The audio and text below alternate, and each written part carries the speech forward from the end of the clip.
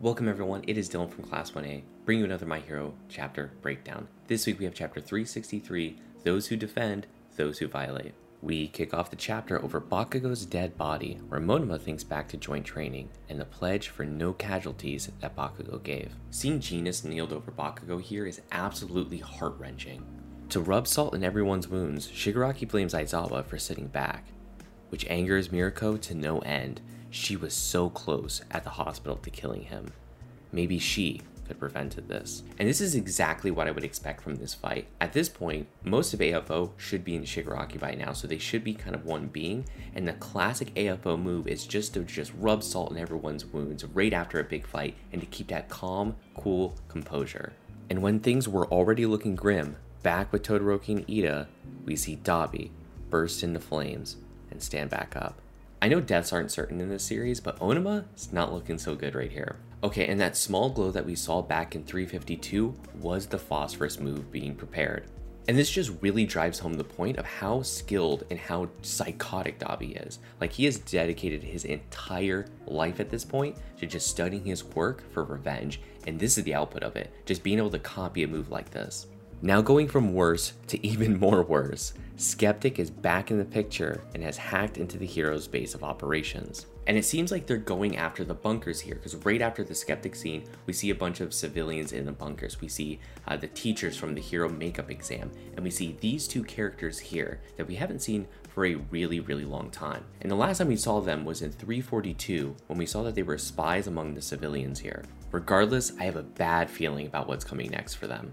And we end the chapter back in Gunga Mountain Village, where we see for the first time All For One in his true human form. And here he drives home the point of what the final line and what the title means. Heroes are those who defend, and villains are those who violate, driving home the point that this is where the momentum of the fight is really going to shift, and the heroes are on the back foot now. I also just wanted to talk about the reveal of AFO and his actual true face. It's exactly what we expected, right? I mean, we saw most of his face the entire time, and yeah, I mean, it looks basically the same, except we see all of it, and yeah, he's just like some hot dude. There's nothing grand in this reveal or anything. I think people really expecting him to look like somebody else. Deku, aka Deku, he's probably gonna look like Deku, because everyone wants to say that he's probably Deku's dad, but he probably isn't.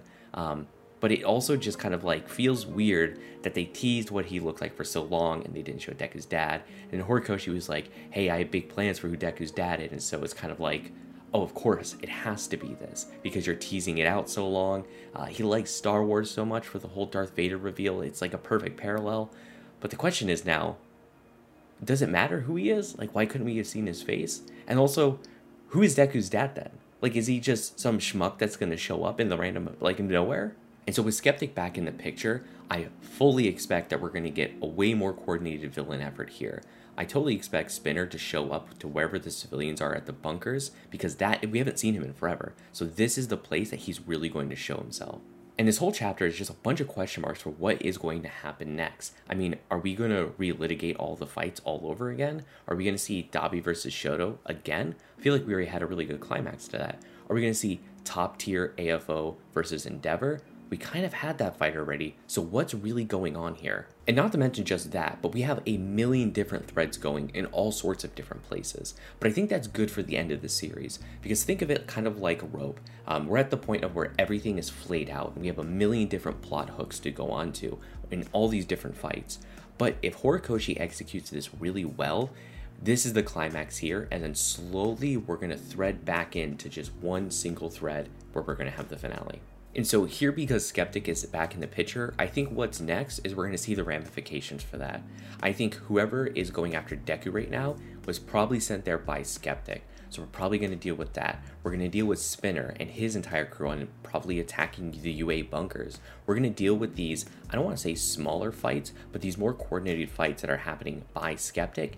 And then we might loop back into these really big fights that we've already seen before, because we need some space from them. We've been in them for weeks now, so we're going to need some space and we have to see some new things. And of course, I'm fully expecting whatever happens in the next couple chapters is going to revitalize Bakugo, so to speak. I mean, they're really driving home the fact that his heart stopped. He's not breathing anymore, which just feels like he's going to come back. I mean, it'd be really hard to kill off, you know, the most popular character in most regions without some sort of sadness lingering. I mean, there was sadness, but it was more doom and gloom for a lot of different reasons, rather than, holy shit, Bakugo just died, and now we're dealing with that this entire chapter. I think regardless, things are going to get very grim for here until we get another turn from the heroes. It's going to be good, it's going to be exciting, and I'm loving every chapter so far, and I hope you all are too. So thank you all so much for watching or listening, and I'll see you all next class.